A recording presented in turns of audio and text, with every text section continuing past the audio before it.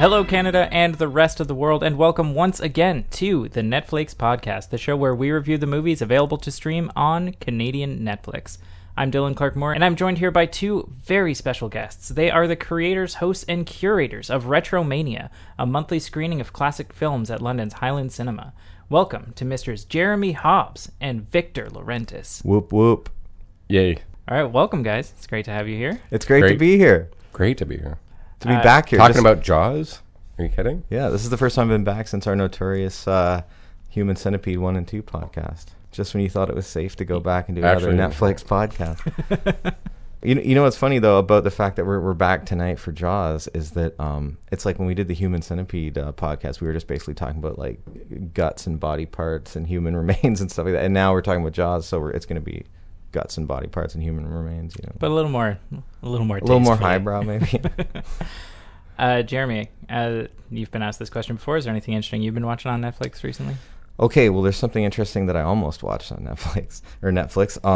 It's funny because, I didn't actually watch this film, but I started watching it, and it seemed super interesting, and I've just never gone back and finished it. But there's this thing, I don't know the woman's name. This really bizarre thing happened where there was a young woman, I think in Europe, and she had some sort of horrible brain injury. I'm not sure if it was like a car accident or something, or if she had like a stroke or something, but she sustained fairly substantial brain damage. But because of the specific type of brain damage that she had, it started doing all these really bizarre things to her, like these weird like oral and visual hallucinations and strange thoughts. And just it's like she was basically living in this sort of bizarre dream world, you know, where it was sort of like her entire life just became this strange kind of Lewis Carrollian fantasy sort of experience, and instead of like being really freaked out by it or depressed about it, she just sort of started to embrace it, and she thought, I feel like I'm walking around in a David Lynch movie every day. She said, I think I'm just gonna contact David Lynch and see what he thinks about this. So she actually somehow, I'm not sure how, she contacted David Lynch, or at least his people, and told him the story about what happened to her. And then he was, like, oh, this is super fascinating. Nice. He thought, that sounds great. He was super fascinated by what was going on with her, and so he somehow contributed to or spearheaded or executive produced or something this documentary about her and what happened to her. He didn't make it himself, but he lent his name to it and possibly some money or some direction or whatever. And so there's this documentary on Netflix right now called My Beautiful Broken Brain about this girl and her whole experience. I'm not sure if I have all the facts and details right, because like I said, I just started looking at the thing and then didn't get a chance to finish it, but it's in my queue, and it's something that I'm really looking forward to watching soon. And Victor, you don't have Netflix, correct? I don't have Netflix. Is no. that a? I just. Is that a stance? Well, I've got Rogers cable, so I've got Show Me right now. Right. And plus I don't have a whole lot of time. Yeah. At home, but I try to buy Blu-rays and. Victor's apartment's like a Blu-ray factory. Yeah. Pillars of Blu-rays. Well, the movie that we are here to talk about this week, we've already mentioned. It's from the year 1975, from director Steven Spielberg. We're going to be talking about Jaws. Before we get into it, I should let you know that today's episode of the Netflix podcast is brought to you in part by UnLondon's 121 Studios, London, Ontario's premier digital media hub and co-working space.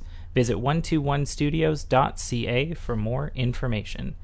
So before we get into the movie, we always like to look at how Netflix tries to sell it to people. So it has two different descriptions, depending on whether you're hovering over the title or whether you're clicking. So first, when you hover over it, Jaws is described as being 3 men on a mission. Hunt the greatest great white ever. What you can't see can rip you to shreds. Ouch. How do you feel about that one? Intense. Is that a movie you'd watch? I feel like it's really fascinating reading the little synopses of each movie on Netflix, because I don't know if do people just send them in, or is it like, do people contribute these things, or does somebody actually write these that works for Netflix, or they have a whole team? Because sometimes they're really bizarre. Like sometimes they're really out there. Like sometimes you can tell they've almost like purposely just sort of dialed it in, or it'll be like one sentence or there'll be something like really deeply sarcastic in it, and you think like that can't be. Yeah, on purpose. The running theory of the podcast is unpaid interns. I feel like that kind of jives with how they do things. Yeah. To me, that introduction might reach people that would have otherwise ignored the movie. Yeah. But I don't think Jaws needs that. But, no, I don't definitely know. not. If you want to reach those other people that were just never going to watch it. Like the alliteration in there, the greatest great white, The greatest great white, They're getting literary. When you click on the title, the description changes to when an insatiable great white shark terrorizes Amity Island, a police chief, an oceanographer, and a grizzled shark hunter seek to destroy the beast. When Marilyn Chambers, the insatiable great white. Is that what it was?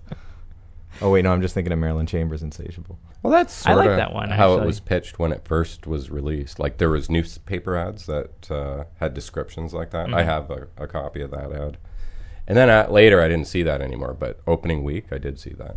And there was a warning at the bottom that said, don't wear a good pair of pants. If you come to this movie, make sure you're in a bathing suit. The genres that this movie belongs to are classic movies, classic thrillers, and horror movies. And the moods that Netflix suggests, if you're in the mood for this, you might be into Jaws, would be suspenseful, scary, or dark. I think I spend most of my life in a either suspenseful, scary, or dark mood. Yeah, at least when I look in the mirror after I get up in the morning. I think of it as a great sea adventure. It's everything else you think it is, but it's also that. And that's what I love the most. Like a modern updating of The Old Man and the Sea. Or something. It's got a salty old dog vibe to it. And it's like two different movies. The first hour and then the second hour, out to sea. Yeah. I like to think of it as a giant 2-hour-long Old Spice advertisement, personally. You can smell Robert Shaw just coming off the screen. You know what that smell is. That'd be a terrible scent. It's Old Spice. And Chum. They started making the beer that he drinks in the movie. Really? Like reproducing the can. I don't know the whole story behind that, but it was a limited editions of, and I think Does it come pre-crinkled? I think it said something about Jaws or Quint on the can, but otherwise the can looked just like what he was drinking. Does it taste better than that Simpsons Duff's beer that they started making, which is really just like orange pop or something like that? Like, hopefully. Normally I'd ask why you guys chose this movie, but we didn't. The movie led to us doing this podcast because about the same time that you guys announced that the July screening for Retro-mania was going to be Jaws, Netflix added the movie as well as 2 of the sequels to their catalog. So I just wanted to talk to you guys about the movie itself, but also kind of what Retro-mania is and the importance of the theater itself. Because, I mean, Victor, like, you're a projectionist. Projectionist, yeah. Yeah, that's the right word. The best projectionist. Thank you. There we go. The best projectionist. You heard it here first, folks.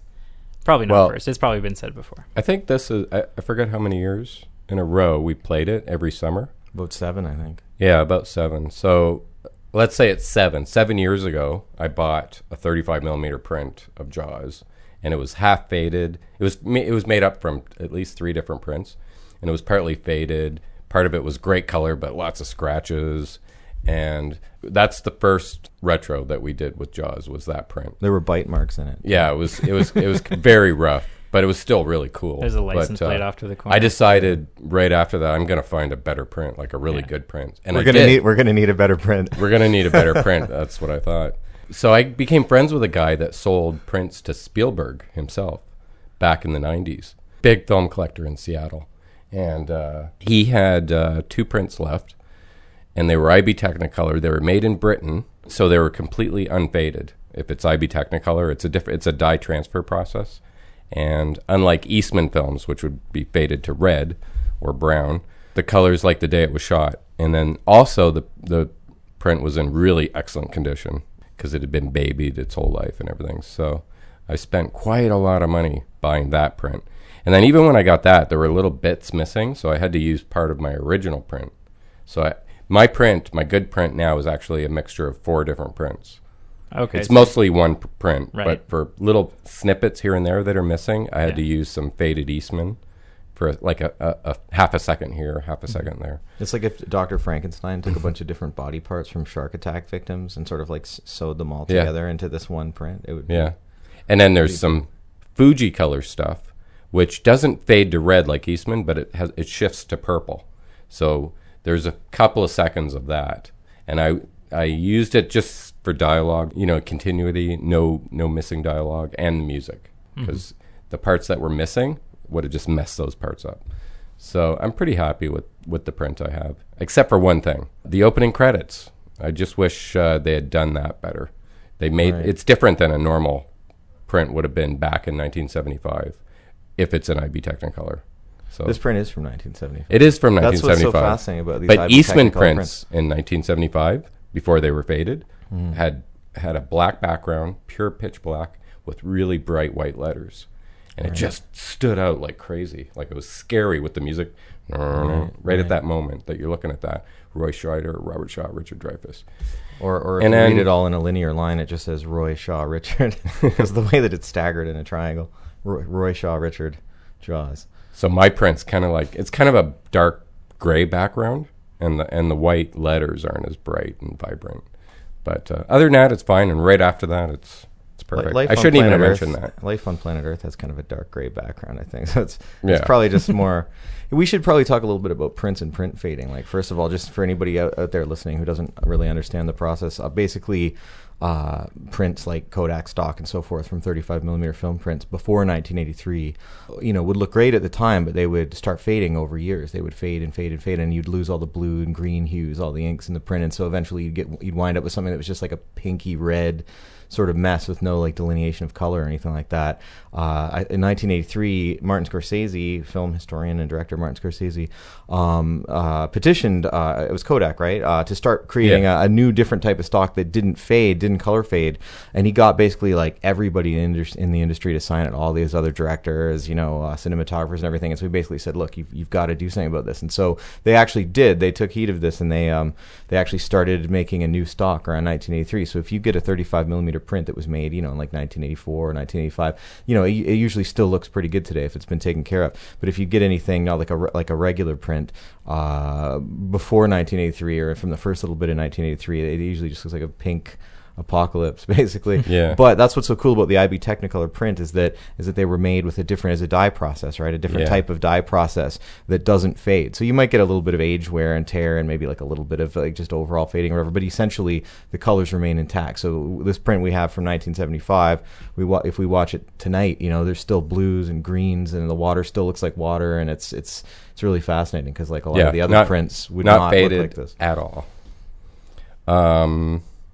And then, they were experimenting with this low-fade Eastman film as early as 82, and then there's prints of John Carpenter's The Thing that some reels are faded and some reels are perfect, Yeah. There's prints out there that are like that. And then there's some prints that are all low-fade and have good color, and then some prints, like the one we accidentally played, that's totally faded. Yeah. The accidental train wreck. The thing. I had no idea it was that faded. That's the first time I'd ever seen the film all the way through. Like I remember seeing it on City TV and stuff when I was a kid, just like little bits and pieces here and there. They used to be on TMN, the movie network, when I was a teenager. But the first time I actually watched the whole thing from beginning to end was the time that we had this really red, like pinky red faded print, and so there was no color delineation. So it was funny for me because the film was only about a tenth as gory as it actually is. When I first watched it, I was like, oh yeah, it's not as graphic as everybody says it is. And then I rented a Blu-ray of it, and I have to say out of all the Blu-rays I've seen thus far, and I've seen many, the two best looking ones in terms of older films that have been re-released are John Carpenter's The Thing and E.T., Steven Spielberg's E.T.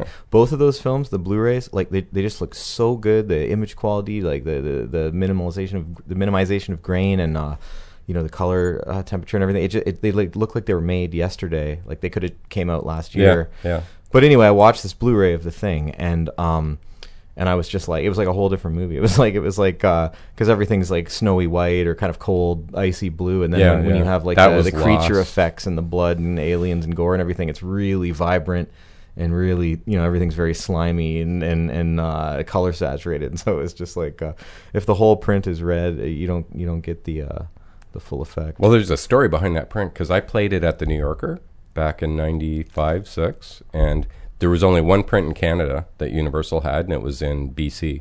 So for our showing, and it had not reached the cult status that it has now at that point yet. It was big, but not as big as it is. And so they shipped that print all the way to Ontario, and then they decided it's going to stay here. It was not color faded yet at that point. And I heard it was the same print, and I asked this other theater owner, because he had just played it, what it's like, and he said, oh, it's pretty good. So that's the only reason I was tricked into it. And when I saw it, I was horrified that it was so faded. I was like, this is not the movie. This ruins the movie. One thing I hate is color fade. I love film, but if it's color faded, then I'm not really on board with it. Hey, we should probably talk about Jaws. Yes. How's that for a segue? This is just the intro. Yeah, so Jaws. Well, I think I'm the oldest one here. So I was 11 years old when Jaws came out. and it was playing downtown London at the Odeon 1, huge theater, and it was a beautiful theater. And the thing to do that summer, all of us, like all my friends, we would just go see Jaws over and over and over and over again. We'd go, it'd be on like 5 times a day, so we'd go there at 1 o'clock and watch it all afternoon, like watch it 3 times and then go home. And then the next day do the same thing again. I don't know why. We didn't know why. That was just the thing to do. And eventually your fingers were all pruned up, like when you stay in the bath too long, right? You just... Yeah. 10 more minutes. Yeah. And the... I thought you meant we had 10 more minutes left of the podcast. I was like, yeah, so I was going to go quicker now. And I didn't even realize how great the movie was. It was just, I loved it. It was fun. But then a couple of years later, I was already working at the New Yorker, and it was not a repertory cinema yet. It just played movie week to week, second run stuff usually. And they played it there for a couple of weeks. And then when I watched it again there with, I was like 2 or 3 years older, I was just like, wow, this is a really great movie. And that's what I've heard over the years from so many people and, directors that were inspired by it and so on. And just how great a film it actually is. It's this Hollywood blockbuster, just like everyone said. Yeah, it's one of the first Hollywood blockbusters. Yeah, it might have been the demise of a lot of film and stuff like that. Not really. It's unfairly criticized. The demise of a lot of child swimmers. Yeah. I think maybe. But it's also a great film, and it should be thought of that way. And so it is my favorite movie of all time, just by principle alone, because that's the first movie that I discovered as a kid and realized I love this movie. This is a great movie. And then as I became an adult, I realized this is a really good movie. Yeah. It's kind of a template film in a lot of ways. I mean, it's sort of like one of those films that, you go back and watch it now and you think like, I've seen this kind of thing before. I know what's going to happen here. Oh, this is the part where the shark's going to, but you don't realize that this movie really set the tone and the stage for like a lot of those types of thrills and chills and action. Just the way that he staged things. And he was really young at the time. Was he 27 or something? 26, 27? Yeah. Steven Spielberg, young up and coming director. And he directed this film, and it's just very... The way that it's done, it's the way that he chose to stage things, the way that he chose to shoot things, just within the frame and everything. It's almost like a textbook. It's one of those films that you could show in film school and say, this is how you stage a suspense scene. This is how you build up someone's expectations that something's going to happen and then it doesn't, and then you nail them with something when they're not expecting it, and this is how you shoot like a reaction to something. Or there's so many. He basically uses every trick in the book in there.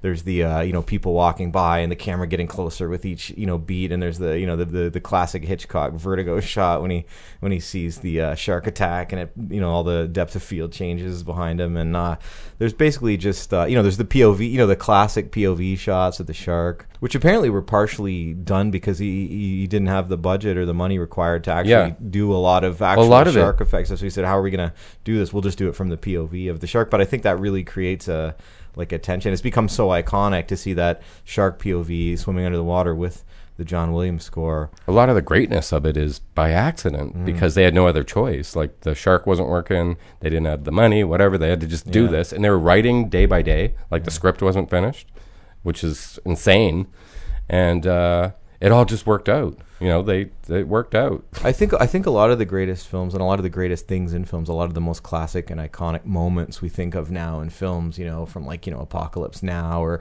various different things, all happened by accident because they were trying to do this, but this fell through, or this didn't work, or this prop or costume, or they didn't have enough budget, or they thought they were gonna have another day to shoot, but they couldn't, so they had to do this quickly or all in one shot or from some angle. And then sometimes these things have become some of the most iconic moments in cinema. And I think sometimes working with limitations actually forces people to be more creative and mine more ingenuity. Because if you have all this time and money to work it out, then there's a certain laziness that comes with that. Say, we'll get this. But if someone says, you got to have this done by tonight, this is your last chance to shoot this scene in this location, and you think, holy shit, we don't have this prop, we don't have this extra it's like, how am I going to do it? Okay, well, we're all going to do it in one shot, and we're going to do it like this, and it's and sometimes I think that makes for some really fascinating compromises and things like that. That's a good point about digital filmmaking, the strength of using film. You got to get everything worked out right to get the shot. You can't just let the camera run. It's not tape or it's not digital. It's actual celluloid running through a camera. So they tend to make it count. like a 35 millimeter mag was about 10 minutes, right? So you'd have about like 10 minutes to work with, and then you're out of film. And film's very expensive too. Digital cameras now, it all depends on how big your card is. You know, you can have a camera going for 2 hours now, just film and say, oh, just keep going, try that again. Just, you know, take, 32, but back then it's like, okay, guys, we got this much film, we have this much left of the day to shoot. You know, we don't have any more money. It's like we got to get this. So. Staging and practicing and rehearsing and stuff were a lot more important back in the day. They'd really have to make sure that everybody knew what they were doing, not just the actors, but also the technical crew, like the focus puller and the lighting. And it's like a dance. It was like a ballet or something. It's almost like more like theater. Jeremy, you started saying beforehand your own relationship with Jaws, that you actually kind of came to like it because of the Retro-mania screenings. Yeah, it's interesting. When I was a kid, I think my first real favorite movie was Raiders of the Lost Ark, which is also by Spielberg, made just a few years after Jaws, right? Or I guess almost a decade after Jaws, but it was like it was still years. I still think of it as one of the earlier kind of more pure Spielbergs, and I really loved that film. And various other films from the time period, Ghostbusters, Back to the Future, and so forth. And then when I was a teenager and I got more into the history of film and art film, so I started to really resent Spielberg, not because of the older films, but just because of all of the later period stuff he was doing. I think when he had kids, he kind of became, I think Leonard Maltin called it like a serious case of the cutes or something like that, where he would his film started to change. Where like Hook was played directly to the kids. Yeah, and just sort of things like where he would just like every film had a super happy ending, and he would never leave any loose ends like untied, and he would always have like make sure the protagonist and everybody was all safe and delivered in the end. Meanwhile, in Jaws, he's straight up killing kids. He's just killing kids, like right, just eating kids on the beach. But it's interesting. I remember he said that having children completely changed his outlook on life and filmmaking, everything in general, and he said that he would never have made Close Encounters of the Third Kind, had he been a father at the time, because he said that no film father that celebrates would ever, a father walking away from his his family. family. He said no father would ever just walk away from his family like at the end. And I'm thinking like, if an alien civilization wanted me to like come with them, I'd consider that. I'd say, I'll be back in a year, honey. I've actually had that conversation with my dad. He was on the podcast once. We were talking about Armageddon, and he's into astronomy. Like he does astronomy work up at the university, and I specifically remember him saying, and me struggling with it for a while, him saying that, if they're inviting people to like go on a mission where they're like, you're not coming back, but you're going to go farther into space than anybody else ever has. He was like, if I pass the fitness exams, I'm going. Like, sorry. But my father said the exact same thing to me. He's always had this fascination with outer space and astronomy and everything. And he basically just said like, if he ever had the chance to go into space, he'd take it, And I said, it's probably not going to happen in his lifetime where he'll have the ability to, but he said it probably will in mine. But he said, I said, when I was a kid, I said, well, aren't you worried? I mean, because there's the Challenger accident and everything. I said, like, what if the ship blows up? What if an asteroid hits you and what if you die? What if you get lost out there? What if the engine cuts out and you can't get back and all that stuff? And he just said, all of that it's all worth taking the chance in order to do something so grand and so spectacular. And I just think within the context of Close Encounters, I just feel like the fact that they had made contact with humans and that they wanted, someone to come with them and maybe help them learn about humanity. I thought the scope of what he was being asked to do, like for humankind, was very important. Like it was. I think it was important enough to take a risk in saying, I'm gonna go off with these guys for a while. Hopefully I'll see you soon. But I just remember, just sort of like the later period work, and then he started getting like really CGI heavy and stuff. And after a while, I was just kind of like, "Fuck you, Steven Spielberg." But going back, the fact that we started screening Jaws, we do it every year too, like as a summer thing, like every July, kind of because of the anniversary, we screen this film, and it sort of made me go back and start rewatching all the early Spielbergs again, because I hadn't actually seen. I'm not sure if I'd ever seen Jaws like all the way through. I might have watched it like as a teenager on VHS or something like that with a friend of mine, but I'd never really like sat down, especially not in the theater. And so sitting down, in the theater and seeing this film, it's like a whole different experience, especially like this great IB Technicolor print and everything. Yeah, it's like, you can feel the Atlantic Ocean splashing on your face. You can taste the salt water in your mouth. But it's like, it just reminded me of like what it would have been like, for like teenagers at a drive-in or something, and back in the 70s, like going to see this like sort of thrilling summer blockbuster movie, with all the thrills and chills and everything, and it's a really cool experience. And so it made me kind of go back and and start rewatching a lot of the old Spielbergs again. And all that stuff is really great. Like that 70s Spielberg, like early 80s Spielberg. People forget this, but he was like, he was a huge Rod Serling fan. I mean, he was a huge fan of The Twilight Zone, which is my all-time favorite TV show. And he actually won one of his very first ever directing jobs. I think it was his first film directing job because he'd done some TV shows and stuff, but he directed a segment of the Night Gallery movie, which was the sort of like the pilot for Rod Serling's Night Gallery. He directed the segment with Joan Crawford in it, and he was just like in his early 20s or something. He's like, very young, like 20, 21 or 23 or something. And then he went and did that TV movie with the Twilight Zone's writer, Richard Matheson, very famous like science fiction writer and everything, that did like, like is it the Omega Man, I Am Legend? I forget, is the book called The Omega Man, or is it I Am Legend? Or it's like The Last Man on Earth. There's been about 3 different film adaptations of it, but that's one of his classics. But he's done so many great like Twilight Zone episodes and like written a lot of short stories, like Button, and so forth. But they teamed up and did that film Duel for TV, where Richard Matheson wrote the script and Steven Spielberg directed it, about the sort of vague, phantomous kind of semi truck that's chasing. What's his name? Dennis Weaver. Dennis Weaver, the neurotic innkeeper from Orson Welles' Touch of Evil, who was also in a Twilight Zone episode. I think it's called Shadow Play. But yeah, I went back and revisited all these things, and Close Encounters of the Third Kind and all this, and it's great stuff. It's just 1941. I still have not seen Jaws at the beginning of 1941. Does he really? Yes, and that was just, he had made Jaws, Close Encounters, 1941. And he's already spoofing Jaws. That's one of the only Spielbergs that I haven't seen. It's really amazing, technically incredible, but it wasn't the comedy it should have been. Right, but if you don't watch it as a comedy, just watch it as what it is. Sure. It's amazing. Yeah. And there's like an extended director's cut, which is actually, I don't know. From what I haven't really seen the extended cut, but I hear it's better. Right. I've got a soft spot for Spielberg in my heart because my all-time favorite movie of my entire childhood that I watched like every day, and just had the thing memorized. I just come home from school and put it on like every 365 days a year is Back to the Future. Oh. Even though Spielberg didn't direct it himself, but he was a producer of it. And then the whole thing has a very Spielbergian vibe to it and everything like that. And him and Robert Zemeckis, kind of did this thing, and it's just probably one of the greatest 1980s films of all time. Right? And I Back have to a the beautiful print of it.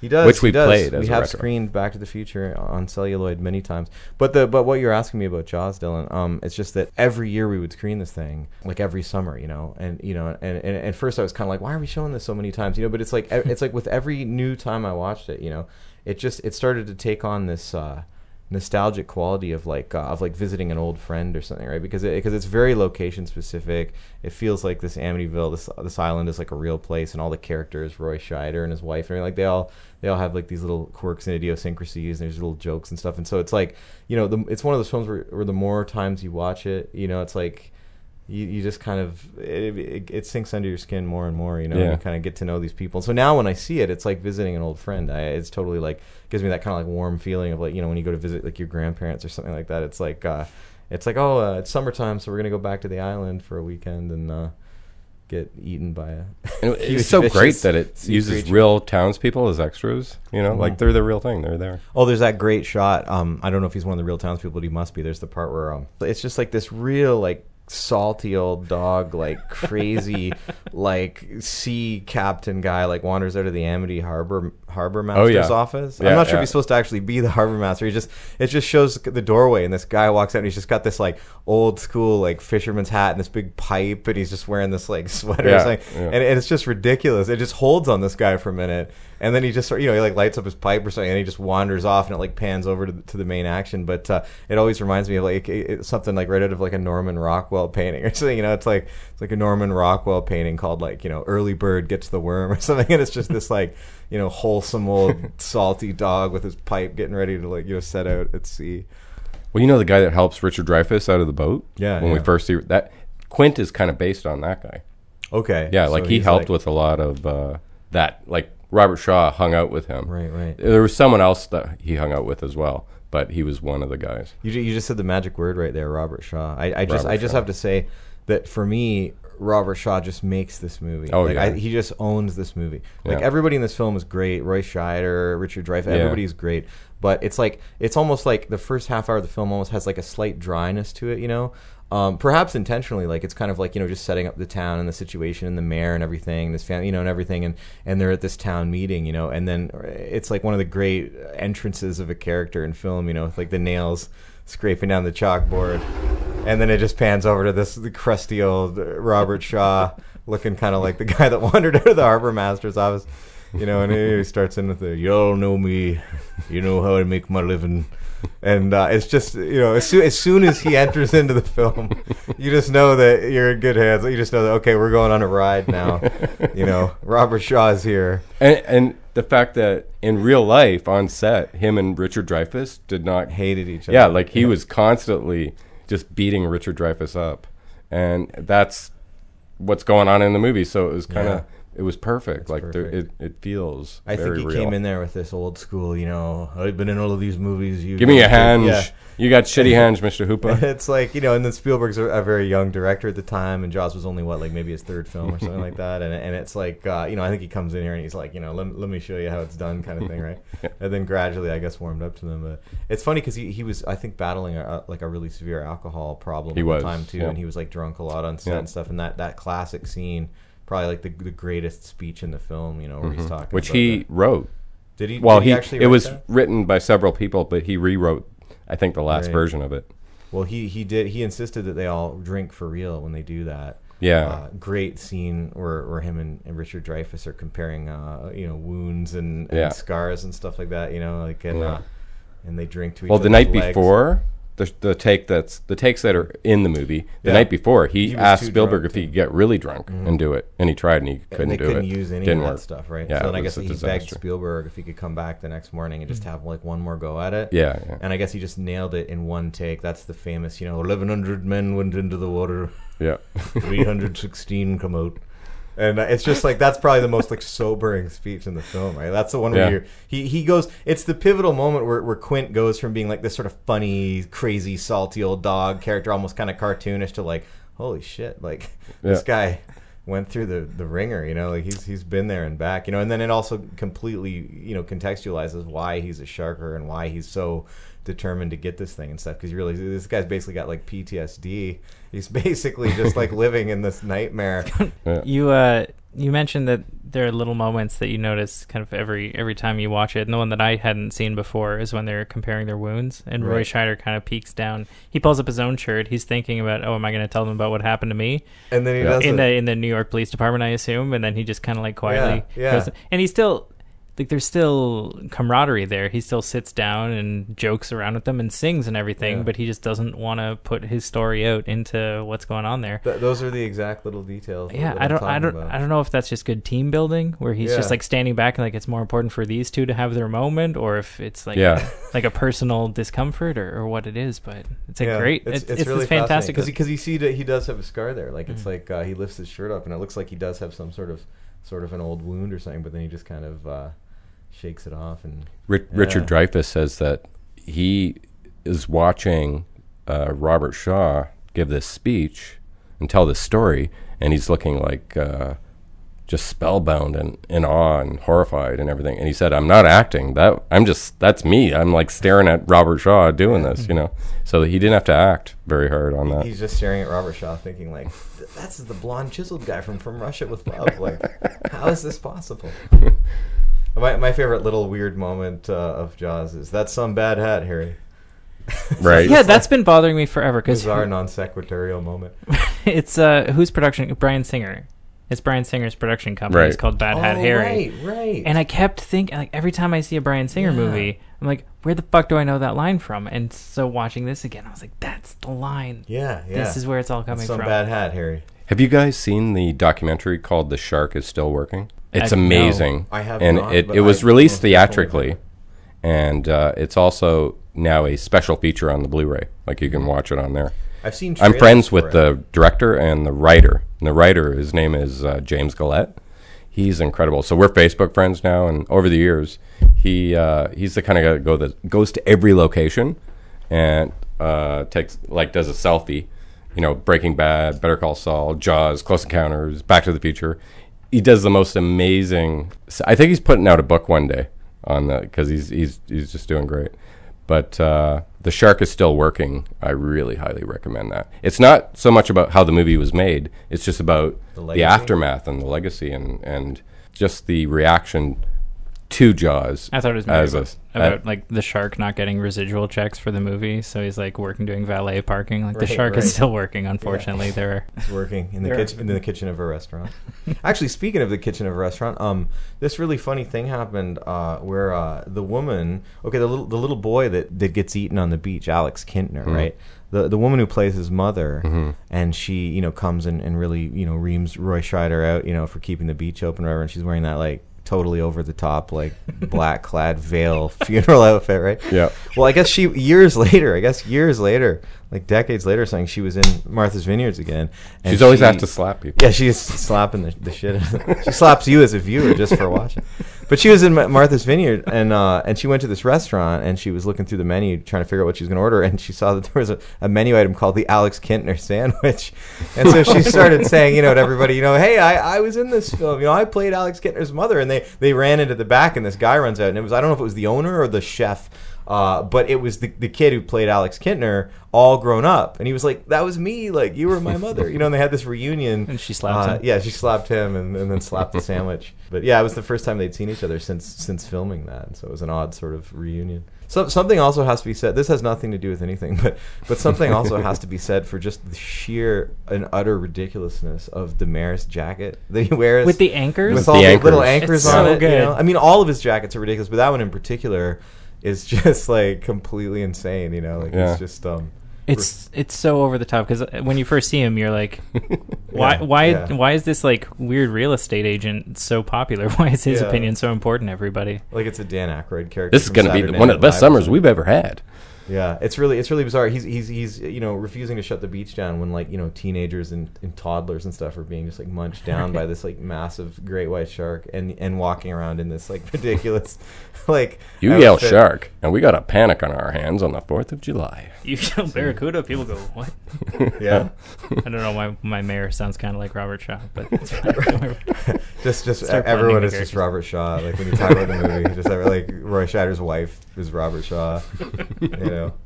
I'd actually made this note about because I was thinking about the film and all the sort of characters and character introductions and how it all kind of unfolds, and I was thinking about Roy Scheider and what a great 1970s film personality this guy was. He's in Marathon Man and was it The French Connection? Yeah, and just and all the 7-Ups. Yeah, he's just, and I started thinking about just 70s male actors in general. And I started thinking about how they just didn't have to be attractive whatsoever. They just 70s male, like Gene Hackman, all these people, the women, were always attractive in these movies, but the men, they could just, have they could be overweight, they could have man boobs, dad bod, they could be bald, they could have giant sideburns, hair growing out of their ears, they could have they could just be the most ruddy, weird-looking dudes that you'd see drinking in the back of cliques or something like that, and they were just A-list celebrities. Nowadays there's so much pressure, on actors to just be completely perfect and chiseled looking. You take these people like Ben Affleck or Christian Bale or Hugh Jackman or whatever, and they're doing another Batman or Wolverine movie or whatever, and they just do months of personal training and cutting and all these workouts and special diets and the high colonics and skin treatments and all stuff, and they they have their chests are completely waxed, and it's you have to just be a 10 out of 10 Vogue or GQ model basically to be in a film now and then. And there's something really refreshing about 60s 70s cinema, because you'd have these lead actors that were just old and bald and hairy, and some of them just have hairy backs and fucked up teeth and stuff, and they were just and their love interest was Bridget Bardot or Jane Fonda. Look at Donald Sutherland or Elliot Gould. These guys, this is amazing in a way, right? I mean, it just takes the pressure completely off. Yeah, because everything's so formulaic now. It has to be perfect. It has to be the blockbuster. Every damn thing. Yeah, and they seem like real people back then. I mean, you see a movie now, and it's it just takes something like Insidious or something like that, and the couple's like Patrick Wilson, who's very handsome and chiseled, and Vera Farmiga, who's gorgeous and stuff, and you get these people that are just even if it's just a movie, like just a thriller or something about like a couple that moves in a house and gets terrorized by the neighbor or something, it'll be like, their kid will be like Zac Efron or something like that. It's like everything is so like perfect and sterile and homogenized and stuff. I mean, it's great. I mean, it's attractive to look at these people. They're like pleasant looking people, but then you always wind up feeling guilty about yourself. When you walk out of the theater, it's like, oh, I got to hit the gym now for 6 months or whatever. Start eating grains, and it's like there's something when you watch like 70s cinema in particular. I mean, 50s, 60s, 70s, but just like there's something particularly grimy about the 70s where it seems more real. It seems like these are real people. Like it seems like you're watching stories about these families or people or groups of friends, whatever, and you think these are just real people that like you were friends with in high school, or like like American Graffiti or something. You think it's not like every person in every like the guy that works at the 7-Eleven, or like the woman that like is the ticket person at the movie theater is like a 10 out of 10 perfect looking like fashion model or something like that. It's like, I think it helps having ugly kids in the movie too. yeah. Like when you're not trying to prove something, having these like gorgeous star children. The vibe of this movie, I felt a lot like the original Poltergeist, because I revisited that on Show Me. There you go. Oh yeah. After doing the remake for the podcast. Right. About a month or so ago, and it was so refreshing to just see like just ugly fucking kids. The young kid in Jaws just has his teeth are gone. It's like both of his front teeth are just like like ripped out of his skull, and he smiles. I got hit by a vampire. Yeah, totally. It's just like just I think ugly children probably help any film to create a sense of realism, because most kids are ugly, right? I mean, it's like, people are always showing me like baby pictures, and they're saying, oh, look at this, he's 6 weeks old now and stuff, isn't he so cute? And I think he looks like David Bowie in The Hunger when he's really old and dying, and he has to be like led up to the attic by Catherine Deneuve. It shouldn't be all about good looks, it should be about real characters, good stories, good films, and Hollywood's all about just doing whatever superhero thing's going to make the most money, everything. Well, these characters looked like their characters. Like we have the guy who he wants to, like the mayor who wants to show so much like he's part of the town that he dresses in anchors to prove his point. He walks around in a clown suit all day just to show how dedicated he is to the town. Right, or the other townsperson who always stands out every minute that she's on the screen. I forget what her business is. I think it's like a bed and breakfast or something.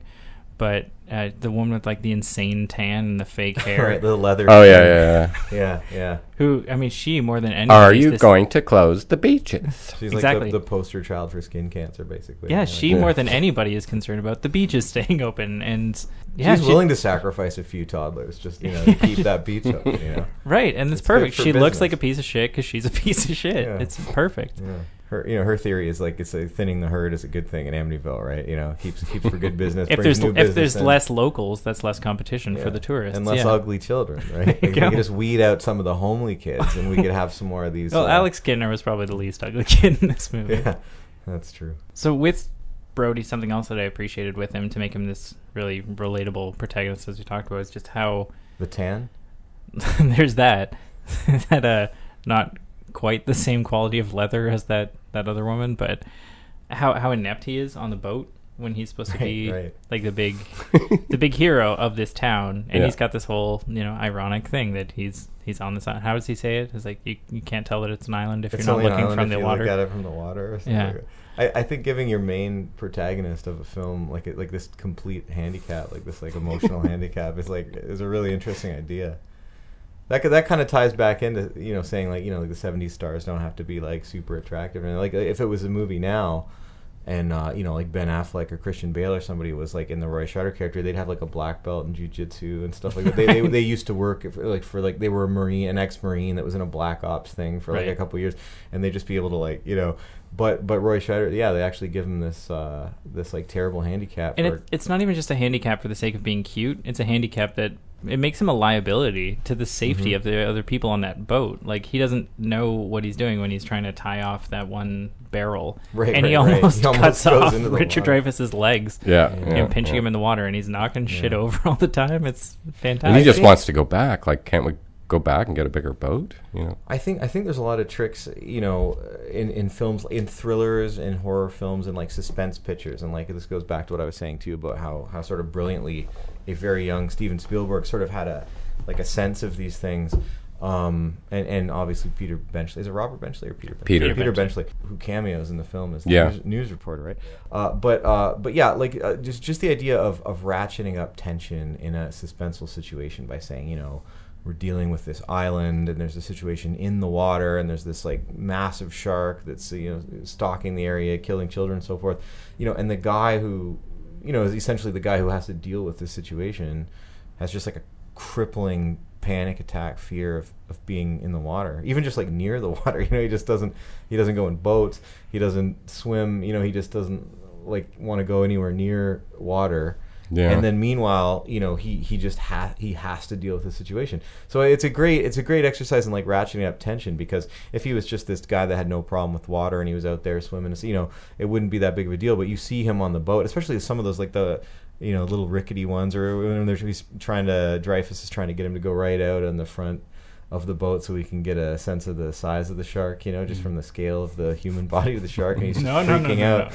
Yeah, or the fact that, you know, in order to get from like the front of the boat back into the main cabin, you have to kind of like walk right along the edge, you know, and hold onto the rope, or else you'll slip right off in the water. And this stuff is great because, you know, he's essentially the quote unquote hero, or one of them, who's got to be out in the water and deal with this crazy situation. And if that's not like harrowing enough, that they're like fighting this massive, you know, killing machine, you know, in this rickety old boat, you know, it's like he's just also has just petrified fear. Even if there was no shark, he would still be terrified just being in the water, you know, and having to climb all over this wet boat and everything, you know. But the fact that there's like a 25-foot great white shark in the water is just like, it just makes it pushes it right over the edge. He just feels he has to go out there, though. He's like guilt-ridden. It's his fault that he didn't close the beaches right away. Yeah, it's his fault. It's also like the whole point of him taking this gig was that this was supposed to be the safe space. There's just kind of like this one risk that might potentially come up, and it's like, well, buddy, now that time has come. Yeah. So, you know, if you dealt with the mean streets of New York, you should be able to handle this. That's an interesting thing to mention, you know, talking about like characters with PTSD and everything like that, is that, you know, which actually also brings back to that thing that you were saying about how he has this sort of wound that he was going to talk about but doesn't. I mean, it could totally tie into this, right? I mean, he's from New York, he's living in this violent city, you know, doing like police work in this urban, you know, because New York in the 70s was a lot more dangerous and violent than it is now. And so something probably happened to him, right? I mean, there's something about that character. I mean, he probably got shot, or he was stabbed, or he was in some kind of altercation or something. He was bragging to Hooper that night when they were out on the boat that there's just no crimes here, you know. Yeah, it's like he took this job on purpose, because whatever it is that happened in New York that's just only vaguely alluded to, obviously has disturbed him to the point where he just wanted to get away from the big city and all the crime and violence and everything, and just go somewhere totally tranquil and peaceful, which is another great like thriller, suspense, horror trope of saying, you know, like arachnophobia or whatever. You know, like Jeff Daniels in Arachnophobia, you know, spends the whole movie battling like this crazy like spider infestation, you know, and then in the end he moves to a completely different place, you know, to completely get away from this, and it turns out to be like this horrible earthquake area or whatever, and the whole house is shaking at the end.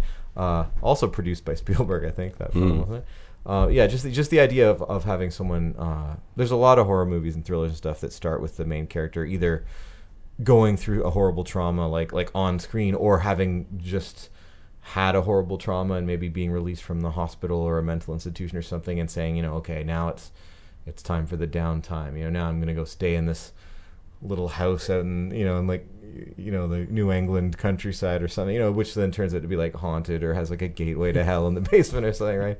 But it's a great horror trope to sort of, you know, have a fragile or damaged protagonist that is then thrown into like another completely harrowing situation. And Hooper, he's just rich, but he loves sharks, and now he's got to deal with this shark and Quint. He's got some great lines too when he's introduced. You know, I was talking about how great the Robert Shaw introduction is, but it's funny because the Richard Dreyfuss Hooper introduction is kind of it's also like almost just as good, but in a completely different way. Like Robert Shaw comes in as Quint, like just super confident, just like, you know, are you going to keep fucking around, or are you going to let me take care of this thing? You know, like he just has all the confidence, the cojones, you know, he's got the chutzpah, the braggadocio, you know, where's my thesaurus?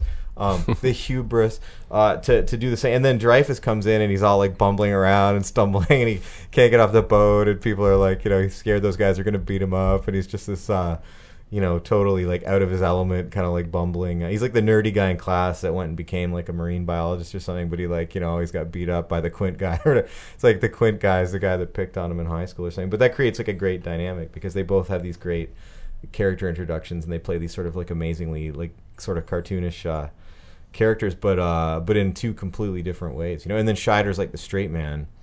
He's sort of like the straight man, serious protagonist. So then on one side, you've got the crazy, salty old dog, and on the other side, you got the kind of like neurotic, excitable, ADHD, like marine biologist guy. It creates like a great dynamic between the three of them. It's like a sort of weird, holy trinity of dysfunctional high school students or something. Yeah, and Hooper really wants to impress Quint too. Like he wants to win him over, in some way. And at the end, he almost sort of gets his chance. Like Quint says, "Hooper, what is it you can do with these things of yours?" Yeah, it's like he's gonna give him a chance. Yeah. Yeah. Well, the pivotal moment is that moment where they, after like spending the whole day like arguing at each other's throats, they start drinking and let's drink to our legs.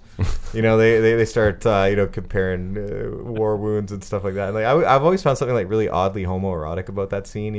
When that was brand new together and in a theater with 1,000 people, man, was that. You couldn't hear half of it because it was the audience. It's a great scene. I mean, it's one of the best scenes in the whole film. Yeah. But there's just always something I found strangely kind of homoerotic about, like Quint leaning over and saying, touch my head. On top of each other. Yeah. He's saying, like reach up here, touch my head, feel the spot. Like, and then their legs over the table. Yeah, you want to drink? Drink to my leg. I'll drink to your leg. And he leans over and takes a real good look at Hooper's leg, and just the fact that his name is Hooper, adds to it somehow. I'm wondering now if what happened to Brody was like something happened on like a harbor in New York. Like he got like roughed up by the mob or something like that. And we're like putting this whole thing together here. That's where his fear of the water came from. Because it seems weird to me that his wife is so willing to talk about his neuroses to everybody. Yeah. Like when Hooper comes over, she's never met this man. Yeah. Ever. Like, oh yeah, my husband's scared of the water, and like talking in front of these other guys at the pier about like, did you take your Dramamine? And he's probably like, shut up, mom. Scheider's sitting there looking totally constipated, just completely uncomfortable. He comes from that era of men where you just had to be tough all the time, or at least pretend to be tough, and you didn't talk about your problems, and you never showed weakness. Like from my father's generation, basically that kind of like if you talk about your neuroses, it makes you a weaker man or something like that. But that's what you get married for, so she can talk about your neuroses and protect you. It does make for like a really interesting dynamic, though. That scene where Hooper comes over with the wine is a really great scene as well. I love that Scheider's just staring off, just completely, upset and affected by getting slapped by that woman, and then his wife is. Martin hates boats. He hates water. Martin, I think there's a clinical name for it, isn't there? Drowning. Yeah. Well, he's just brooding. He's just sitting there brooding. He hasn't touched his food or anything like that. And Dreyfuss comes down, just kind of awkwardly looks at the whole scene and says, "So how's your day?" And it's just like it's a great icebreaker, because he actually makes Scheider kind of grin and then they just get pissed up and head out on the water. Helps himself to the food. Yeah, but I'm not drunk enough to go out on a boat. Yeah. Yes, you are. No, I'm not. The way that Dreyfuss just sort of co-opts his meal, like the way that he just sort of slides in. You're not going to finish that? And then he's like already eating it by the time Scheider can even answer. And even the end credits, it doesn't end till they get up off the beach. Like they stand up. And plus they're talking as they're going towards the beach. Yeah, that's interesting. There's a really bizarre fade. Speaking of like the editing, I know the and fade you're talking things about. Like there's the part they're out in the boat and it's after Scheider like sees the shark for the first time, and there's that great shot where he just stands up so quickly, right? Like it's almost like he's kind of out of frame, and he just pulls back into frame, like so he like snaps like an elastic band, and he's got that look on his face with the cigarette hanging out, and of course goes in and delivers the classic "You're going to need a bigger boat" line, right? Which apparently was ad-libbed by Roy Scheider. It's not actually in the script, but there's that great thing where they're trying to figure out like what they're going to do, and Scheider wants to go back and get the bigger boat and all this stuff, and of course Quint just he's just dead set on like, no, we're gonna stay out here, we're gonna get this thing. And there's this weird moment where Scheider's like but we could radio in and get a bigger boat, and it's like right in the middle of him talking, it just does this really bizarre, completely abrupt like crossfade to Quint's like whistling, and there's a sunset, and then it's just sort of like Yeah. later. It's so dismissive of Brody. Like, we've heard you say this already. Like, even as the audience, we're telling him, just shut up. Like, let's hear what it's Quint like even has the to film say. itself is adopting Quint, and then just sort of annoyance with him. Just, and then it's totally night. They're in there eating, and the whales in the background. There's not many films that will just literally do like a crossfade, like just a dissolve in the middle of someone talking. Like, there's stuff where there's people maybe talking in the background, or someone says something really important, and then it kind of trails off to like a wide shot where you see a bunch of people like partying or something. But there are very few films where a main character, the main character, in fact, is like in mid-sentence, like, hey, I think we should probably, and it just like completely just goes into something else, like mid-sentence, like just. That got big laughs, but I back in '75, because you could just hear him say, "But I think we should break it in." And just bang, just gone. Yeah. But I think, I mean, I said it as a joke, but I think that is actually what it's saying. It's like, no, this man has no authority on this boat. Yeah, He's or over the film, for that matter. Yeah, or the radio. We'll see what happens when he tries. That's great. That's just great. Yeah. Nobody has authority on Quint's boat but Quint. Quint will even just like give a look, and then the film will actually edit itself. Like he can stop the film. He could like just create a dissolve, or like he could do a wipe if he wanted to. If he just swept his hand the right way, he could do like a George Lucas wipe across the screen. Like, he was completely in control. That's a man in control of his environment, master of his domain. All right, so yeah, lots still to love and talk about with this movie. Yeah, Jeremy, we kind of said off air that got to make sure that we don't not talk about the score. None of the viewers are aware in any way of the pee break that we just took. Right? Even Spielberg says the movie would be half what it is without that score. Yeah, the score by John Williams. That's a huge thing that we need to talk about. Which won Academy Award. The score for Jaws is amazing. Not necessarily the doodly little happy parts when they're. That's what everyone thinks really you're talking about. Bizarre. Really, I was just like, what?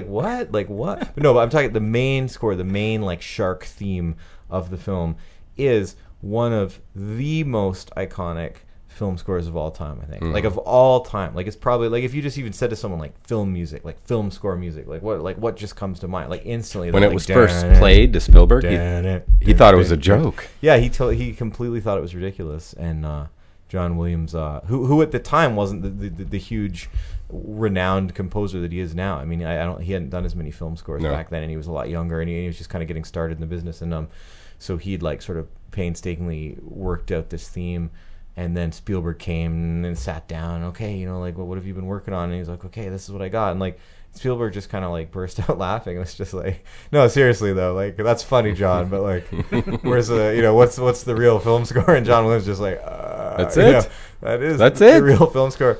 But it's just one of those things where it's just so eccentric and minimal and strange. I mean, there's sort of there's an old school Hollywood type of film score where you have like a big giant Philharmonic orchestra and you do this big by the book thing. And he just did a very minimal, almost like absurdly minimal, kind of evocative little abstraction, just riffing on this one little theme, the little classic, like the, and it's just so completely effective that it's become like this massively iconic thing, and so many other films have aped it and parodied it, and if you play that little tiny snippet of film score for someone that hasn't even seen the film, it's like they know exactly what you're talking about. They know that's the shark, that's Jaws, that's the POV shark cam, basically like anybody that you could go up to and play that for would know exactly what it was from, and that's. There's, I mean, you can't say that about that many scores. I think Airplane starts with the plane flying, and it's like, right. They have a scene. I think it's in that sort of comedic horror movie House. I think, or is it House or House 2 or something, where somebody's like walking through the house, and you hear that kind of John Williams-esque music playing, sort of like the scary kind of cello music, and and it's leading them up this hall, and it kind of seems like it's coming from this bedroom, and they go in the bedroom over to the closet, and they open the door, and there's like a woman playing cello, like in the closet, like she's just like in there for whatever reason. But yeah, it's just there's only certain film scores that have become like so iconic that if you just hear like a little snippet of, like, I mean, if you hear like the Star Wars music, you hear the Imperial March or something, you just immediately know like Empire Strikes Back or maybe even like the Indiana Jones theme. Absolutely. Or like that. I would never walk out of Raiders of the Lost Ark or any of those movies until the curtains shut, because you'd hear the entire every piece of the score during the credits, which would be like 10 minutes. Yeah, and John Williams did all that stuff. I mean, he did the Star Wars music, he did the Jaws music, he did the Indiana Jones theme, and even new stuff like the Harry Potter main Schindler's theme. List. He did the main Harry Potter theme. He did JFK. And he said that was one of my most heartfelt, important themes that I ever wrote, because he really loved JFK. And if you really listen to that theme, it's really heart-wrenching. I appreciate that you brought up the little piddly music that they have when they're out at sea. Which is my favorite music in the world. Like some of my favorite music ever. It's amazing because it's not even that it's jarring because it's so soft and light compared to the dun. It's just like it's wrong. Like the fact that it comes back when they're building the cage in this moment of like real tension, and they just have this like whistle while you work kind of like ding ding. I ding. felt like there was something real. The first time I watched it, it was just I think it was I don't even know if I watched the whole film. It was like I think I was with my friend and we were watching it like on VHS or something back in the 90s or something. But I just remember after building so much tension with the main, sort of cello theme and the minimalism of it and just the sort of barren, like these deep chords, ringing out and stuff. I remember thinking that it was such an odd point of the movie. But you know what that is? That is like flutes and stuff. That's the Out to Sea theme. Like it's more like Out to Lunch. It's first heard when the orca leaves out to sea, and then it's common throughout. Like it's in there, which right, John Williams does in Star Wars, Empire Strikes Back. Yeah, but everything. John Williams, it's called theme and variation. But to me, that music, like I disagree. I love that music. It's haunting to me. Because it's nice, but it's also kind of there's like a haunting. Do you think of it as kind of like a calm before the storm kind of vibe or something like that, or like it's like a fake out or something? It's like friends having fun on a boat, and then it's just like they get bit in half. And it's almost a joke. Yeah. It just seemed like it's such a strange moment to me because it's like they're out at sea and the sharks like ramming holes in their boat and they're they could possibly die and they're preparing to go into the water in this cage, which no one thinks is a good idea. You know what I recommend? Listen to the actual soundtrack, like on vinyl or CD, whatever. There's more, and it makes even more sense. And now when I watch the movie, I can't help but watch it knowing that, like being very familiar with the soundtrack, the full soundtrack. Maybe the full piece of music that you're talking about was like edited out during that abrupt crossfade. Like maybe just there was originally a 12-minute scene there where the entire theme played out, but he was just like, nah. It's just him making really compelling arguments for turning back, and But a lot of that is also sea adventure music. It's like, and even as a kid, I thought, some of this is overly, like, wow. But that was my impression. Like, wow, in this kind of movie, we got music like this. But I in a good way, I was thinking anachronistically ballsy. I think in later decades you look at it and you make fun of it. But at the time in '75, no, I have no problem with the theme for the most part. I think that it's really well placed, and it does evoke this like adventure of going off to sea. And the last 45 minutes is just men going off and being men and doing this manly adventure.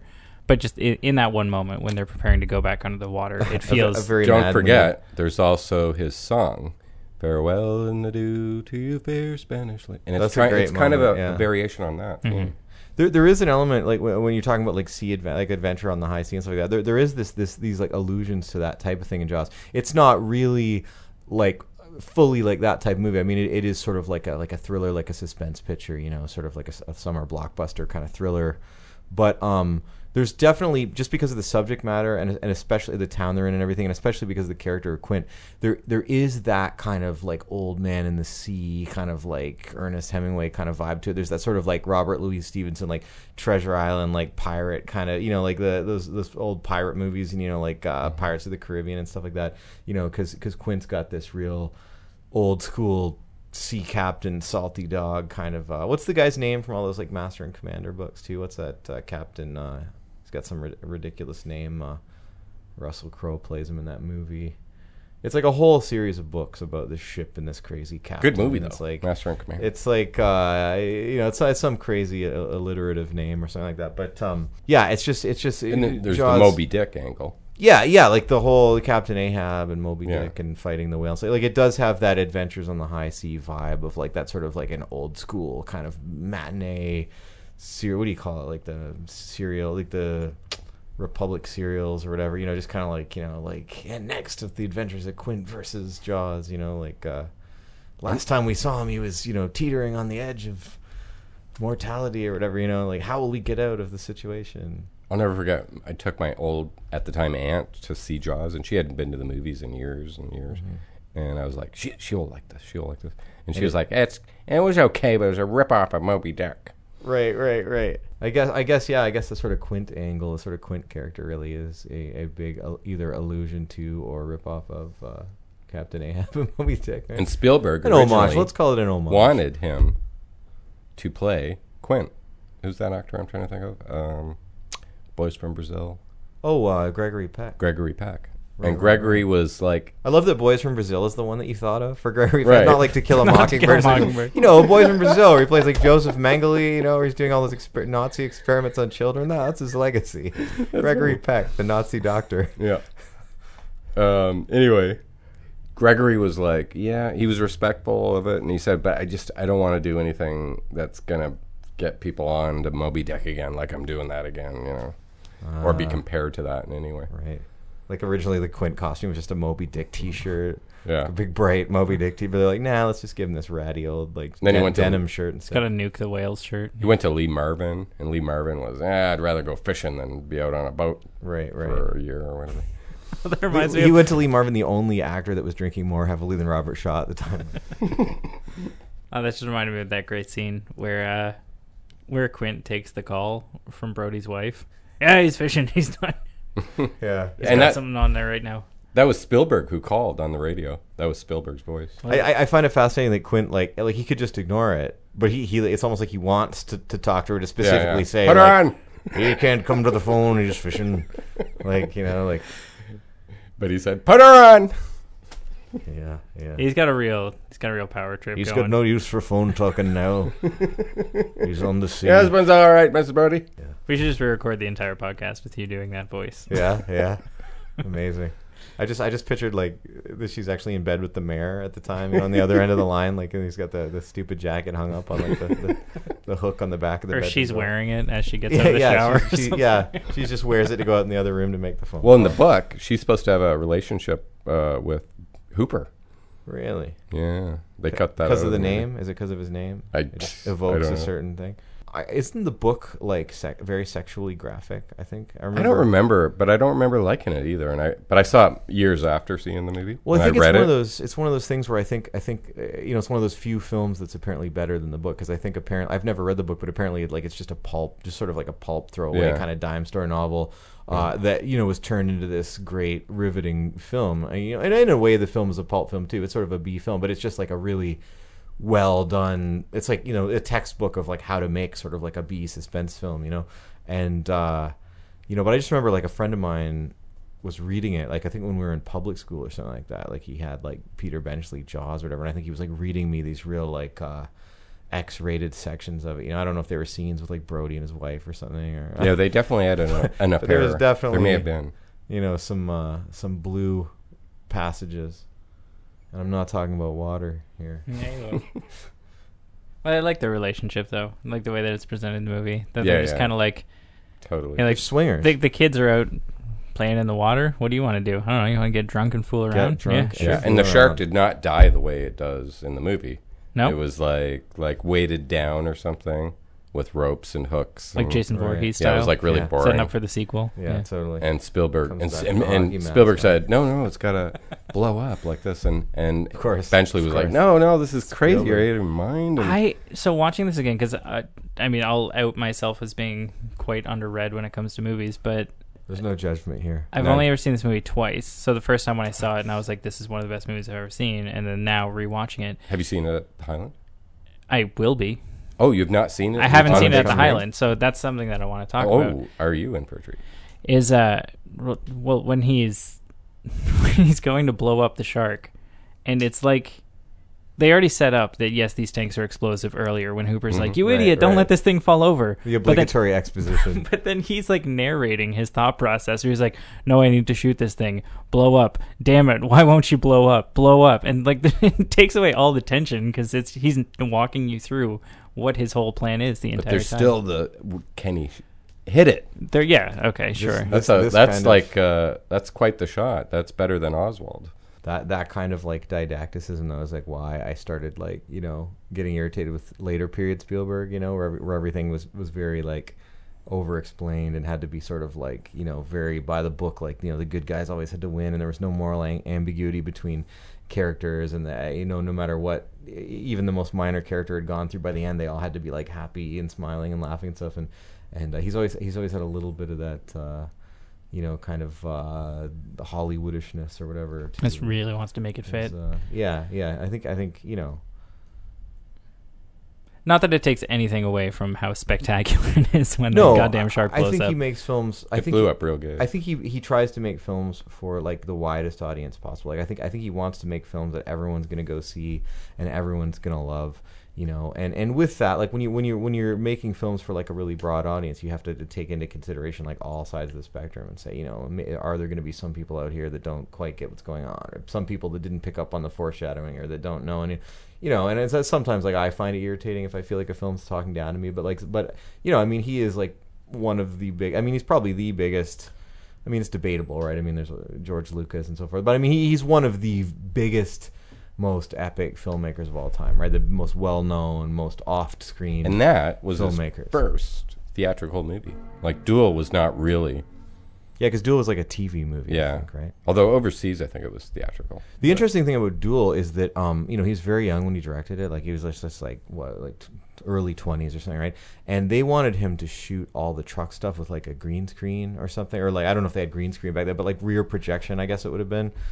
You know, because it was just way too difficult to shoot like all, you know, just to have a limited budget for a TV movie with this really young director and the small crew and everything. They were basically like, there's no way that you can film all these crazy car chase sequences with the truck out on the highway and all this, you know, from all these different angles and how, you know. But Spielberg was just really adamant that it had to be all filmed for real, because he said, you know, there's all these shots from the inside of the car and stuff like that with Dennis Weaver and stuff, and it's like you can see the truck barreling at him from through the back windshield and stuff. And he said if we had to do all this stuff with rear projection, it would just look so cheesy and fake that nobody would find this scary. Stuff like that at that time everyone took for granted, and he didn't. He's like, no, this is important. He said, you know, if everyone can see that it's fake and the truck's not really there, it's not going to scare people. So he really had like cameras mounted on the car where he was really had Dennis Weaver in the shot, and he'd really have the truck accelerate and zoom up behind him and like hit him or whatever and stuff in it, and you'd really see through the real back window the road behind him, and then suddenly the truck would just come around a corner and start barreling toward him and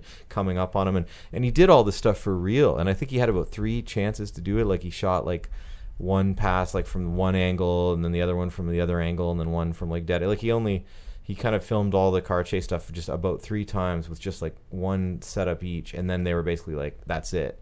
And he wound up like cutting it together in this really masterful way.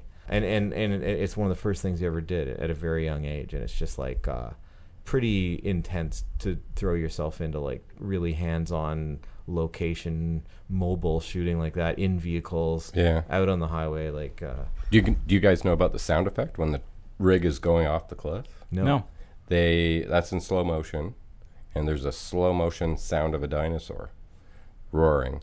And they had to go back in time. A T-Rex. They had to go back in time to get the audio sample, right? The same sound effect is used in Jaws Park? when the shark is after it blows up and it's going down underwater. Right. You can hear a slight roar. There's like a female scream or something in the scene where Hooper goes under the boat because he wants to check the hull or whatever. When they find the fisherman, like the missing fisherman's floating boat, and he's got the flashlight and everything, and he goes over to the one big missing section or whatever, and the bloated dead corpse of the guy with his eye missing, and some sort of sea creature is like rooted into his eyesight or whatever, and there's this like female like scream that's sort of like blood, just for a second, just this blood curdling there's also a bit of a psycho just like a sting, like a string sting, which is kind of amusing. Greg Nicotero reproduced that head in The Walking Dead. So the governor's got that head in one of the Right. tanks. Yeah, really interesting. Yeah, there's a lot of trivia about severed heads in movies, like the George Bush head in Game of Thrones.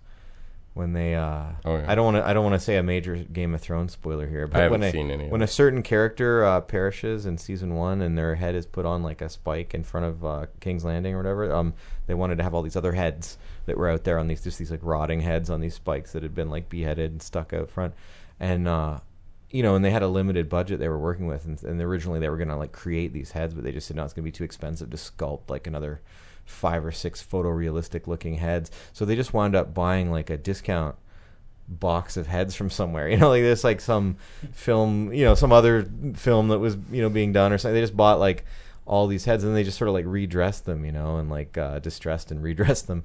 And they didn't realize at the time until later, but one of the heads was George Bush Jr. I don't know what it would have been from, I don't know if it's from the W movie Oliver Stone did, or I don't remember a beheading scene in that, but maybe there's like a nightmare scene that didn't make the final cut or something. But yeah, they realized, I think after they'd already like edited it all together and aired it, that like a lot of people were saying, what's up with the George Bush head? And then you look and it was George Bush, like George W. Bush, just on this spike in this medieval fantasy world. And then it created such a big thing that when the DVD and Blu-ray came out, they actually had to go in and like CGI the Bush head out and put like seriously another head in because they were so like getting in there. trouble or something, or they were going to get like sued or something. I was just about to buy the Blu-ray set because like murdering the president of your country, like, and then putting it out in a Blu-ray set. I guess I just thought that was a bit anti-American or something. Not PC. Eh? I'm sure a lot of people wanted to do just that. Yeah. But I guess it was just not sanctioned by HBO. Okay, so the question that I have for you guys, which, this is kind of a grilling question, I guess. So I just watched this movie, and I specifically watched it in like the shittiest quality possible in order to ask this question. So, the whole idea, the whole gimmick of this podcast is things that are on Netflix. So I actually watched this not just on Netflix, but I watched the movie on my phone. On a cracked iPhone 4S. As small as possible so that I could ask you. So for somebody like me who's now seen the story again, and like the movie's still, even shrinking it down, I still felt a lot of the excitement and everything. So in this world of Netflix, where specifically for something like this, where Jaws is available to stream, what's going to be the difference for somebody who, like me, who's uninitiated when it comes to like really seeing the difference between different... the way I see it, different qualities you watched of audio. it and you got like 20% of it. You got 20% of the truth. If you watch it on DVD, you might get 40% of the truth. If you watch it on Blu-ray, you'll get like 60, 70%. You watch it at the Hyland with a film print, you're going to get 100% of the truth of this movie. The experience. You're going to feel the Atlantic Ocean splashing on your face. Truth is going to be flying at you 24 frames per You're second. going to know that this is an original print. The print is from 1975. It's 2 years old, whatever it is. And it has a history itself. So it's really cool to know you're watching something that people were watching 40 years ago. Mm-hmm. Here's something that survived. And a lot of it is very, very minty.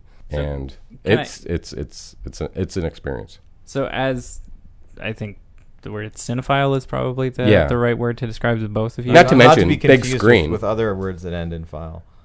Although to be fair, about half of them do apply to you, so don't get too defensive. It's big screen, really big screen, bright, really bright, clear, colorful. The colors just pop off the screen. Yeah, there's no and the sound.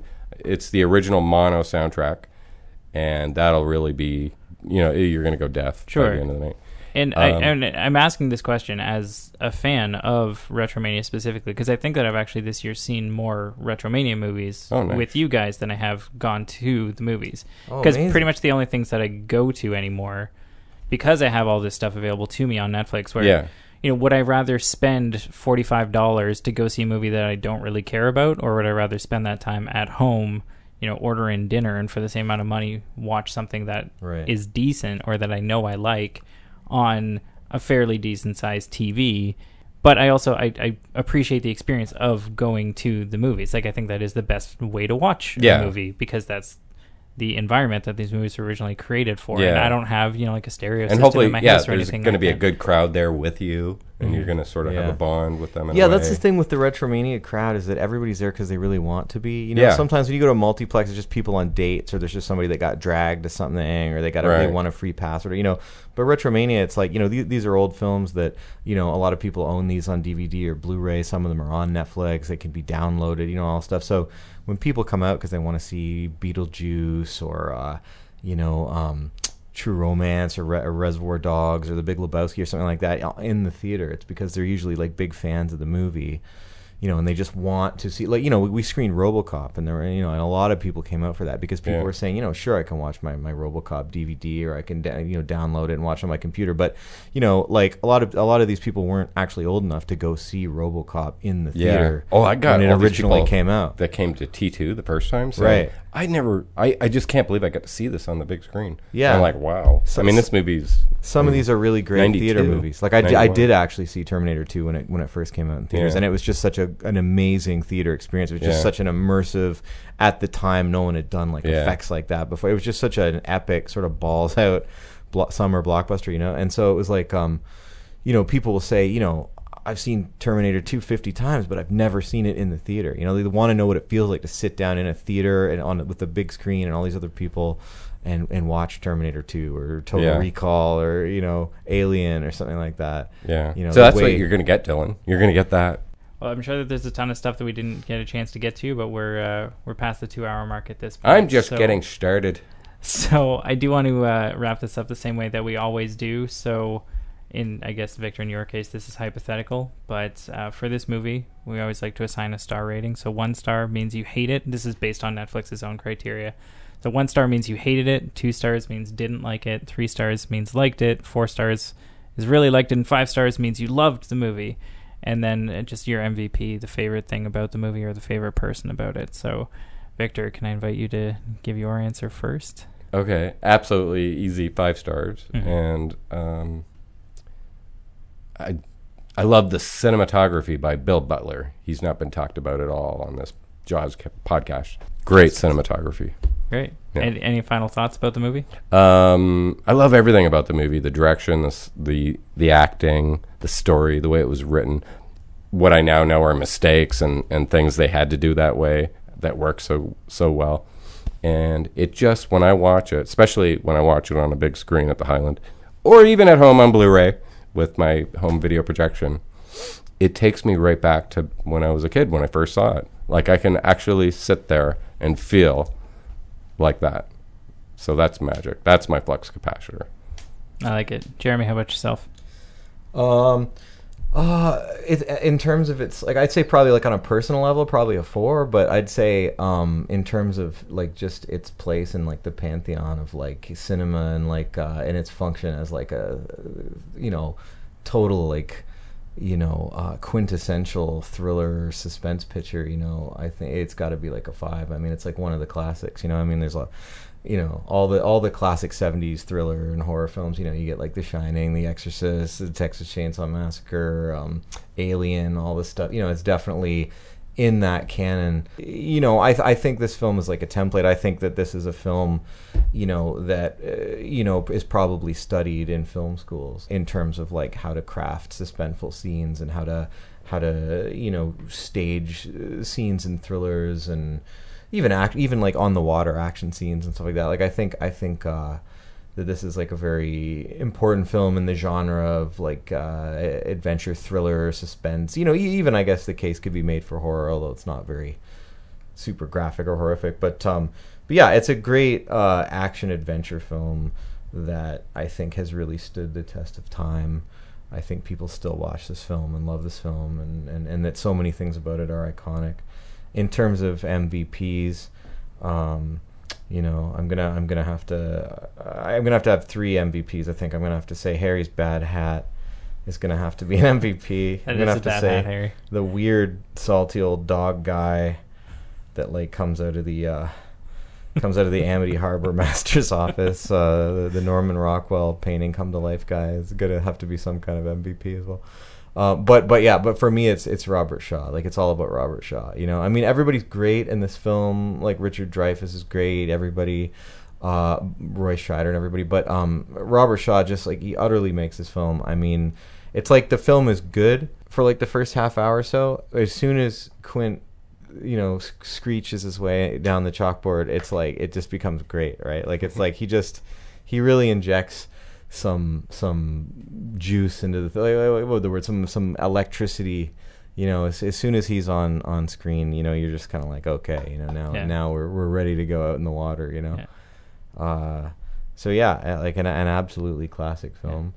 I'm gonna say 5 stars for mine. The first time I saw it, I think that I was also in a mind space that I was just kind of like, I'm not gonna enjoy this. This movie's 40 years old and it's a fucking shark movie. Like, there's no way that this is as good as everybody says it is. And then it was just everything. And I enjoyed it probably as much this time around. It's more that I can't find anything that I would have problems with would be nitpicking for the sake of nitpicking. It's like, what else could you do with this movie to make it any better? And the answer is not a whole hell of a lot. So I think it's absolutely terrific. It's one of my favorites. I think on my Letterboxd account, I've got it as one of my 4 favorite movies. So I think it still deserves to be there. I just want to add to what you were saying too about the watchability of Jaws. I think it actually gets better and better with each viewing. I think it's one of those films that, you know, it's a simple film. It's a simply constructed film. It's like basically like a B picture. It's got a very simple plot, like shark, and, you know, is terrorizing people in a small, you know, fishing area community. You know, I mean, it's very simple, direct, minimal kind of plot and story, but basically, you know, it just has so much sort of nuance to it. I mean, they just did such a great job kind of making this community seem real, and all the characters have their little quirks and hang-ups and things like that, and then they're also colorful, you know, especially the trilogy of, you know, like Hooper and Brody and Quint and everything like that, and you know, even just random townsfolk and stuff. And I think that, like, every time you watch it, you know, you kind of, it just sort of gets better and better and better, because you know the story. Once you've seen it once, you know the story, you know what's going to happen. But just all the little subtle details and atmospheric details about, you know, this place and, you know, what's going on there and everything like that. It's just, like I said before, it's kind of like an old friend, you know, that you only see maybe like once a year or something at Christmas time or whatever when they're in town, and you go out for a drink with them or whatever, and it just feels like old times, you know. And so it does have that nostalgic quality to it. For my MVP, I chose Roy Scheider, not out of any disrespect for Robert Shaw, but I feel like the movie does hit another level when Robert Shaw shows up on the scene, but he needs that anchor, because you're not going to watch a Quint-headed movie. I think that would be too much. Or I guess you'd call it Pirates of the Caribbean. You pretty much have that movie. But I think that Roy Scheider really grounds the thing with his sometimes almost like doofish clumsiness and things like that. But yeah, it's neck and neck for the two of them, but I figured someone else was going to pick Robert Shaw, so I just wanted to give a shout out for Roy Scheider for really grounding the thing. And, you know, I'm sure that's not what Roy Scheider's actually like. Like, it's a character come to life that feels like you're just watching some guy deal with a problem. Yeah, like maybe he's just totally loopy in real life or something like that. He's like the lampshade on the head guy at the party. I think you need the straight man, quote unquote. I think in order for the really colorful characters, you know, in a piece of work, whether it's a book or a stage play or a film or whatever, in order for the real wild, colorful characters work, you know, you often need like somebody to really root it down at the core. You know, like you need a real stoic sort of straight man in order to encounter like these other people. Like, I think if the movie was just all Hoopers and Quints and stuff and all these crazy people on the high sea, you know, it would just be almost maybe like farcical. But the fact that you have this very down to earth, serious, stoic, you know, sort of main character that has these sort of like this PTSD kind of hang-ups, you know, about the water and everything like that, and then when you add the other characters into the mix, like it turns into an interesting sort of stew. But he's straight without being boring, because he has those little moments where he like checks his shirt, or one of my favorite just shots from the movie is when it's when they're chasing the shark after attaching the barrel to him, and where Brody is, they're like, all right, you hit the engines, you're the one driving now, He's got this smile on his face where he's finally like in touch with what's going on. He feels like he's contributing to the team, and he has this nice little moment to himself right before like all of the shit hits the fan. But he's granted like this moment of moment. This moment of serenity. He really won me over with his reaction to, when he's at a stressful day at work, the kids are playing outside, his wife hands him that scotch or whatever, and she just says, "You want to get drunk and fool around or whatever?" And he just immediately says, "Oh yeah." Like, it's just, he's just like, so many movie characters would like, deflect it somehow, or they'd have important business they had to take care of, or this isn't the time, honey, or whatever. But he's just like, "Fuck yeah, I do." Bring it on. One scene that has these years that has a soft place in my heart is just the meeting between Hooper and Brody, when Hooper comes into that little shack and he says, Brody says, I'm Brody, and then Hooper's, just that little interaction. It's so real, it's so great, and it's so well shot. Like it's beautiful, and you can see outside. You can see everybody outside, and he's throwing rocks at the window just before that, and the guy his deputy waves at him, thinking that's what the rocks meant. Right. But it meant no, come in here. Yeah. And that's this movie is made up of so many of these. I feel like you could take almost any scene and be like, yeah, I loved this moment in this scene where this happened. Like it's really. That's what I'm talking really about well the little idiosyncratic like atmospheric details. Is like when he's trying to get the guy's attention when he's on the phone, but the cord won't reach that long, so he just grabs like a handful of gravel or whatever and throws it at the window. That's just like a little thing where it's just like something that he would do specifically in that room, because there would be like some shit lying on a table somewhere from the sea, and he would just like do that, and that's just sort of a thing that would just happen in the moment. But like people don't usually put details like that in films, like this little things like that. Yeah, it's all great. Oh, and there was no Steadicams back then. All this stuff on the ship is handheld. But really? Bill Butler, he did a thing where he just sort of waved, the motion of the ship. A lot of it looks he moved with it just to try to hold the camera steady. And it worked.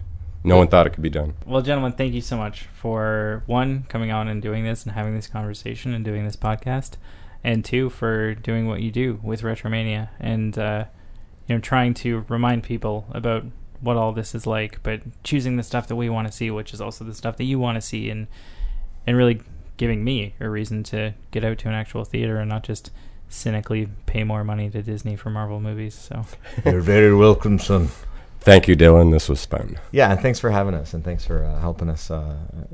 Thanks for supporting our retro events in the Hyland Cinema and just independent cinema in London in general. All right, that's going to be everything for this week from the Netflix podcast. If you like what you heard today, head on over to netflixblog.wordpress.com to check out the rest of the Netflix content, like articles, show notes, and reviews. You can also find us on all sorts of social media platforms. We're on Facebook as Netflix, Twitter at NetflixPod, where you can also find me at Dylan Clark Moore. Retromania is on Facebook, correct? Yes, we have a Retromania at the Hyland Cinema Facebook page, and you can find it from our website, which is www.hylandcinema.com. Right, and then for every Retromania, there's a Facebook event. Yeah, there's three different tiers to this, right? There's just a Hyland Cinema Facebook page. Yeah, we have a Hyland Cinema Facebook page, and then there's a Retromania at the Hyland Cinema that where we post what we're showing every month and put little anecdotes and YouTube videos and documentaries and interviews and stuff. But then we also make a specific event page for each screening. Like there's an event page for Jaws this month where you can join or say that you're coming or going. Well, I'll be sure to include links to all of those on the episode's show notes as well. You can also find Netflix on Tumblr and SoundCloud as Netflix Podcast. You can also find me on Letterboxd as Dylan Clark Moore. That's where I post all of the movies that I've been watching, as well as it's the only place where you can find a list of all the movies that we're going to be talking about moving forward on the podcast. If you'd like to support the show, there are a few ways you can do so. The best one is, of course, to tell people about what we're doing here, because that's how people find out about things, and people are way more likely to trust the opinions of their friends and family than it is to trust the opinions of strangers on the internet. You can also head over to iTunes or whichever podcast platform you prefer and subscribe so that each week's episode comes straight to you. While you're there, you can drop a rating and a review to let us know what you think. You can, if you feel so inclined, also contribute directly to Netflix by way of our Patreon campaign. Unfortunately, this shit is not free. There's all sorts of costs that can sometimes be associated with making one of these, or at least making one that sounds halfway decent. So if you're interested in supporting, be sure to head over to patreon.com. That's patreon.com and search for Netflix, or you can just go to the blog and hit support Netflix at the top of the page. The Netflix podcast is produced and edited by me, Dylan Clark Moore. The theme music was provided by Zach Moore. Thank you very sincerely for checking out this week's episode of the Netflix podcast, and be sure to join me here soon for a whole new conversation about a whole new movie from the Netflix catalog, because even if you think you've seen it all, you ain't streamed nothing yet.